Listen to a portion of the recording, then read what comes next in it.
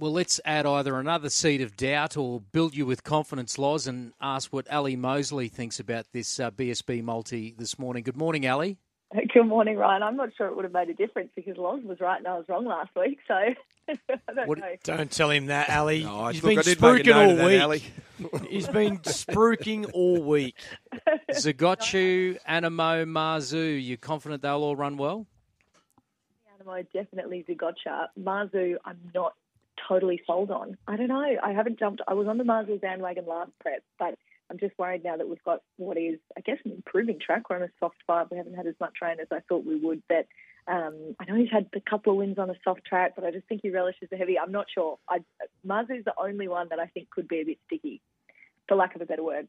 All right. Well, the George Main Stakes is the feature there, and as you mentioned, head-to-head, it's Animo 210 up against Zaki 310. I mentioned this yesterday, Ali. I guess Animo map concerns, considering Zaki will be in front of it, but we know that J-Mac has gone for Animo and Tommy Berry on Zaki, which is certainly a big push.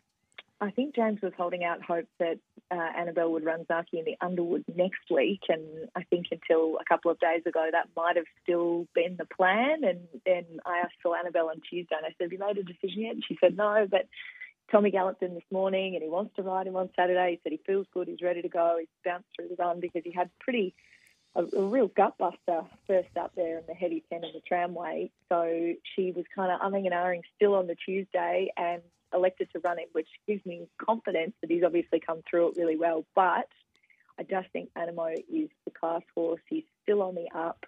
James has obviously chosen to ride him, which shows, he's facing him enough. And I just have to go. I know it's going to be a great match race, but I think Animo will be the winner there. And then I think Fangirl could run an enormous race as well. Everyone saw her with those fantastic sectionals in the Wink Stakes and how she ran on the soft 5 in that Group 1 race. So I think it'll go the way of Animo, Zaki and Fangirl running around that top 3.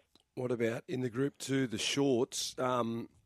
Nature Strip, very impressive over at Royal Ascot, but you've got Eduardo, Marzu, Lost and Running, Classic Legend. Which way are you leaning? I think tomorrow could be the only day that Nature Strip will lose to perhaps Eduardo, but I saw him at Rosehill on Saturday when he had his track gallop, and I'd seen him the week before as well, and he looks fantastic because he had that trip away. He's come through in the coat already. He looks really healthy. He's relaxed. He's a lot more forward in condition than he normally would be first up. So, you always get a bit nervous going with Nature Strip first up, but if you're ever going to, tomorrow would be the day. My only query is that Eddie's got that race hard fitness. He hasn't drawn as well as Nature Strip has, so that might be the query. So I found it really, really hard to split them.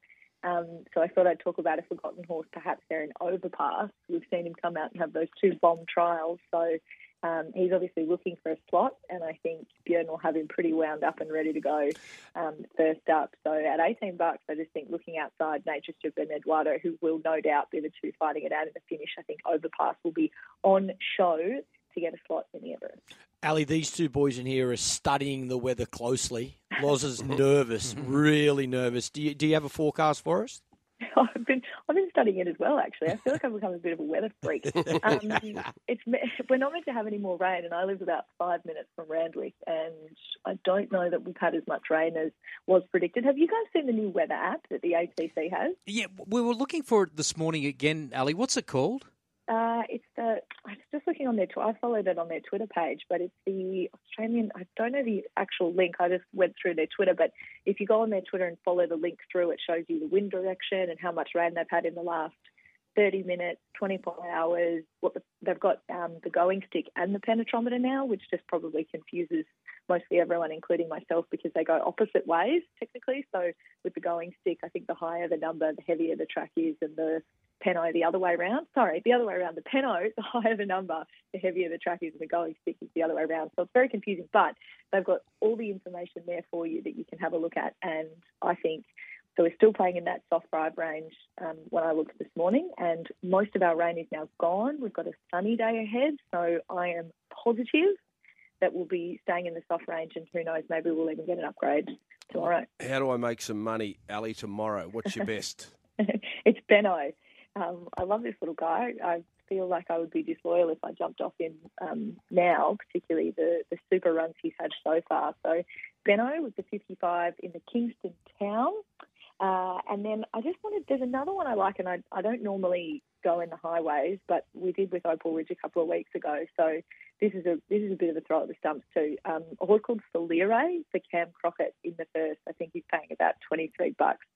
Placed at Randwick last time. He just settled really well. He's a bit of a barrier road, but had the barrier blanket on, and he did everything right last time.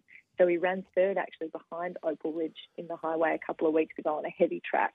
We're in the soft range tomorrow. He's had some good wins on soft tracks, and he goes from 1,200 back to 1,000, and I just think he could be really competitive, Solire, in the highway. Just called this up now, Ali.